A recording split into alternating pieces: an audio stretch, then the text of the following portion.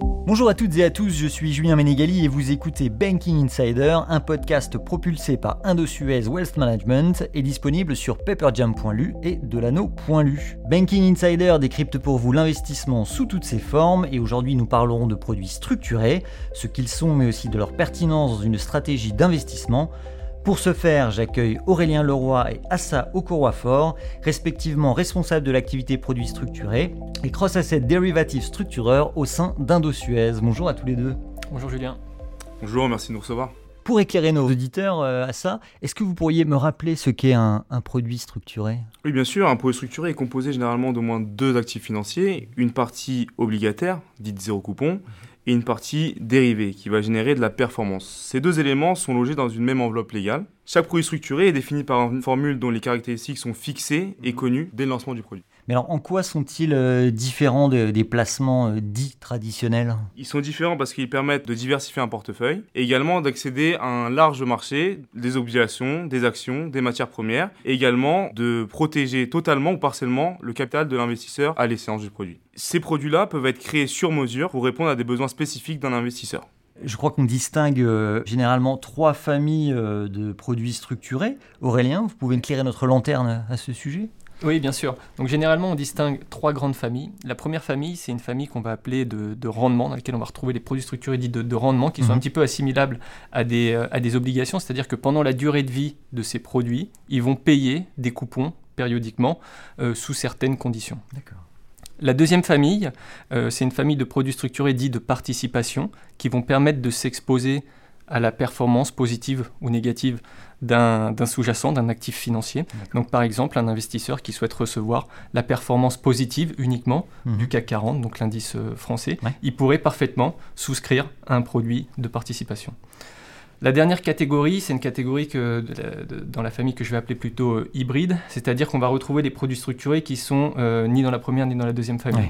Ici, ça va être vraiment des produits structurés sur mesure, qui vont répondre aux besoins très spécifiques d'un client. Ça peut être un mixte également des deux, c'est-à-dire avoir un produit structuré qui va payer des coupons, mais qui va aussi offrir une performance. Voilà, c'est vraiment quelque chose de sur-mesure qu'on retrouve dans cette famille. Merci pour cet aperçu déjà assez complet.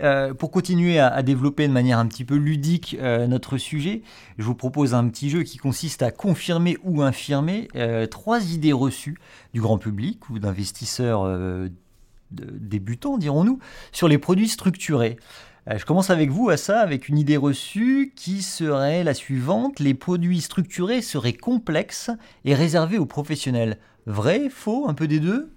C'est vrai que certains produits structurés peuvent paraître complexes, mais il existe également des produits très très simples et leur mécanisme est connu d'avance en fonction de l'évolution des sous-jacents. Donc l'investisseur, quel que soit son profil, souscrit en connaissance de cause. Ces produits ont été longtemps réservés aux investisseurs avertis, dits professionnels, mais désormais, on peut les vendre également au grand public à la recherche de diversification et de protection de capital. Il est important de proposer aux clients des produits en adéquation avec leur profil d'investisseur. Bien reçu. Aurélien, idée reçue numéro 2. Les produits structurés seraient plus risqués et plus aléatoires que d'autres placements traditionnels. Vrai, faux ? Plutôt faux. Concernant le risque, on ne peut pas dire que les produits structurés sont plus risqués que les investissements traditionnels sur actions ou obligations. Évidemment, on va retrouver les risques qu'on retrouve sur tous les marchés, les risques de marché, les risques de crédit, les risques de variation. Mais un investisseur qui va souscrire pour 100 € dans un produit structuré, sait très bien qu'il ne peut pas perdre plus que 100 €, comme si finalement il achetait une action ou une obligation. Concernant le caractère aléatoire par rapport au placement traditionnel, ce qui peut être difficile pour un investisseur, c'est d'appréhender les variations quotidiennes d'un produit structuré. Comme le disait Assa, les produits structurés font intervenir différents actifs, donc ils vont avoir un impact sur la valorisation quotidienne de ces produits, ce qui peut être un petit peu compliqué. Par contre, à l'échéance, comme on l'a dit, comme on l'a précisé, on a toujours une formule pour calculer la performance de notre produit. Non, c'est très clair. Assa, dernier tour de questions avec vous sur une idée reçue qui serait la suivante. Les produits structurés seraient non liquides et à des tarifs élevés. Est-ce que c'est vrai ? Est-ce que c'est faux ? Ou est-ce que c'est ni l'un ni l'autre ? Alors c'est faux parce qu'aujourd'hui un produit structuré peut être vendu à n'importe quel moment. On peut effectivement avoir une potentielle perte en capital lors de la revente, mais il reste très liquide. Et les émetteurs, ils ont l'obligation de fournir un prix sur le marché. Concernant la tarification, la réglementation MiFID oblige aux distributeurs des produits structurés à communiquer les marges dès la mise en place du produit. Donc les marges sont très transparentes pour le client dès le début du produit. Merci pour ces réponses claires et synthétiques. Je reviens à présent à un format un peu plus traditionnel, notamment pour que vous nous parliez des services qu'Indosuez propose à ses clients sur les produits structurés. Quelles solutions, pour quelles spécificités et quels avantages, Aurélien ? Alors aujourd'hui, nous avons 2 offres permettant d'accéder aux produits structurés. La première est la gestion discrétionnaire, investie totalement ou partiellement en produits structurés.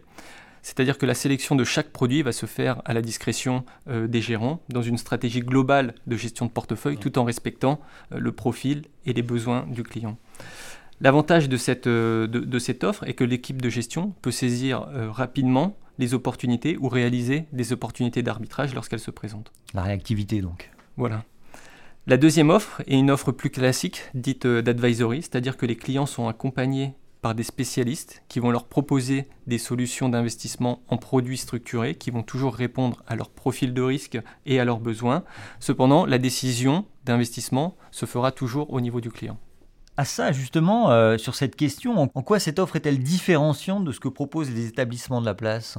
Pour compléter ce que disait Aurélien, peu d'établissements offrent une gestion discrétionnaire uniquement consacrée aux produits structurés.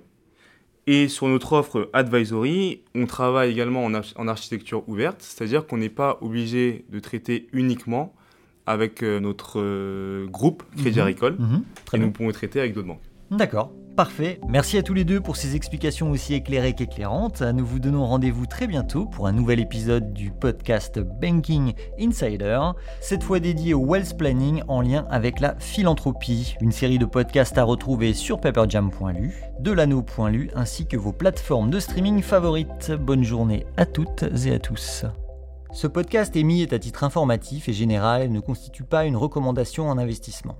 Avant de prendre toute décision, il vous appartient de vous assurer que le produit ou le service correspond à votre situation personnelle et financière. Toute décision d'investissement comporte des risques, y compris de perte en capital.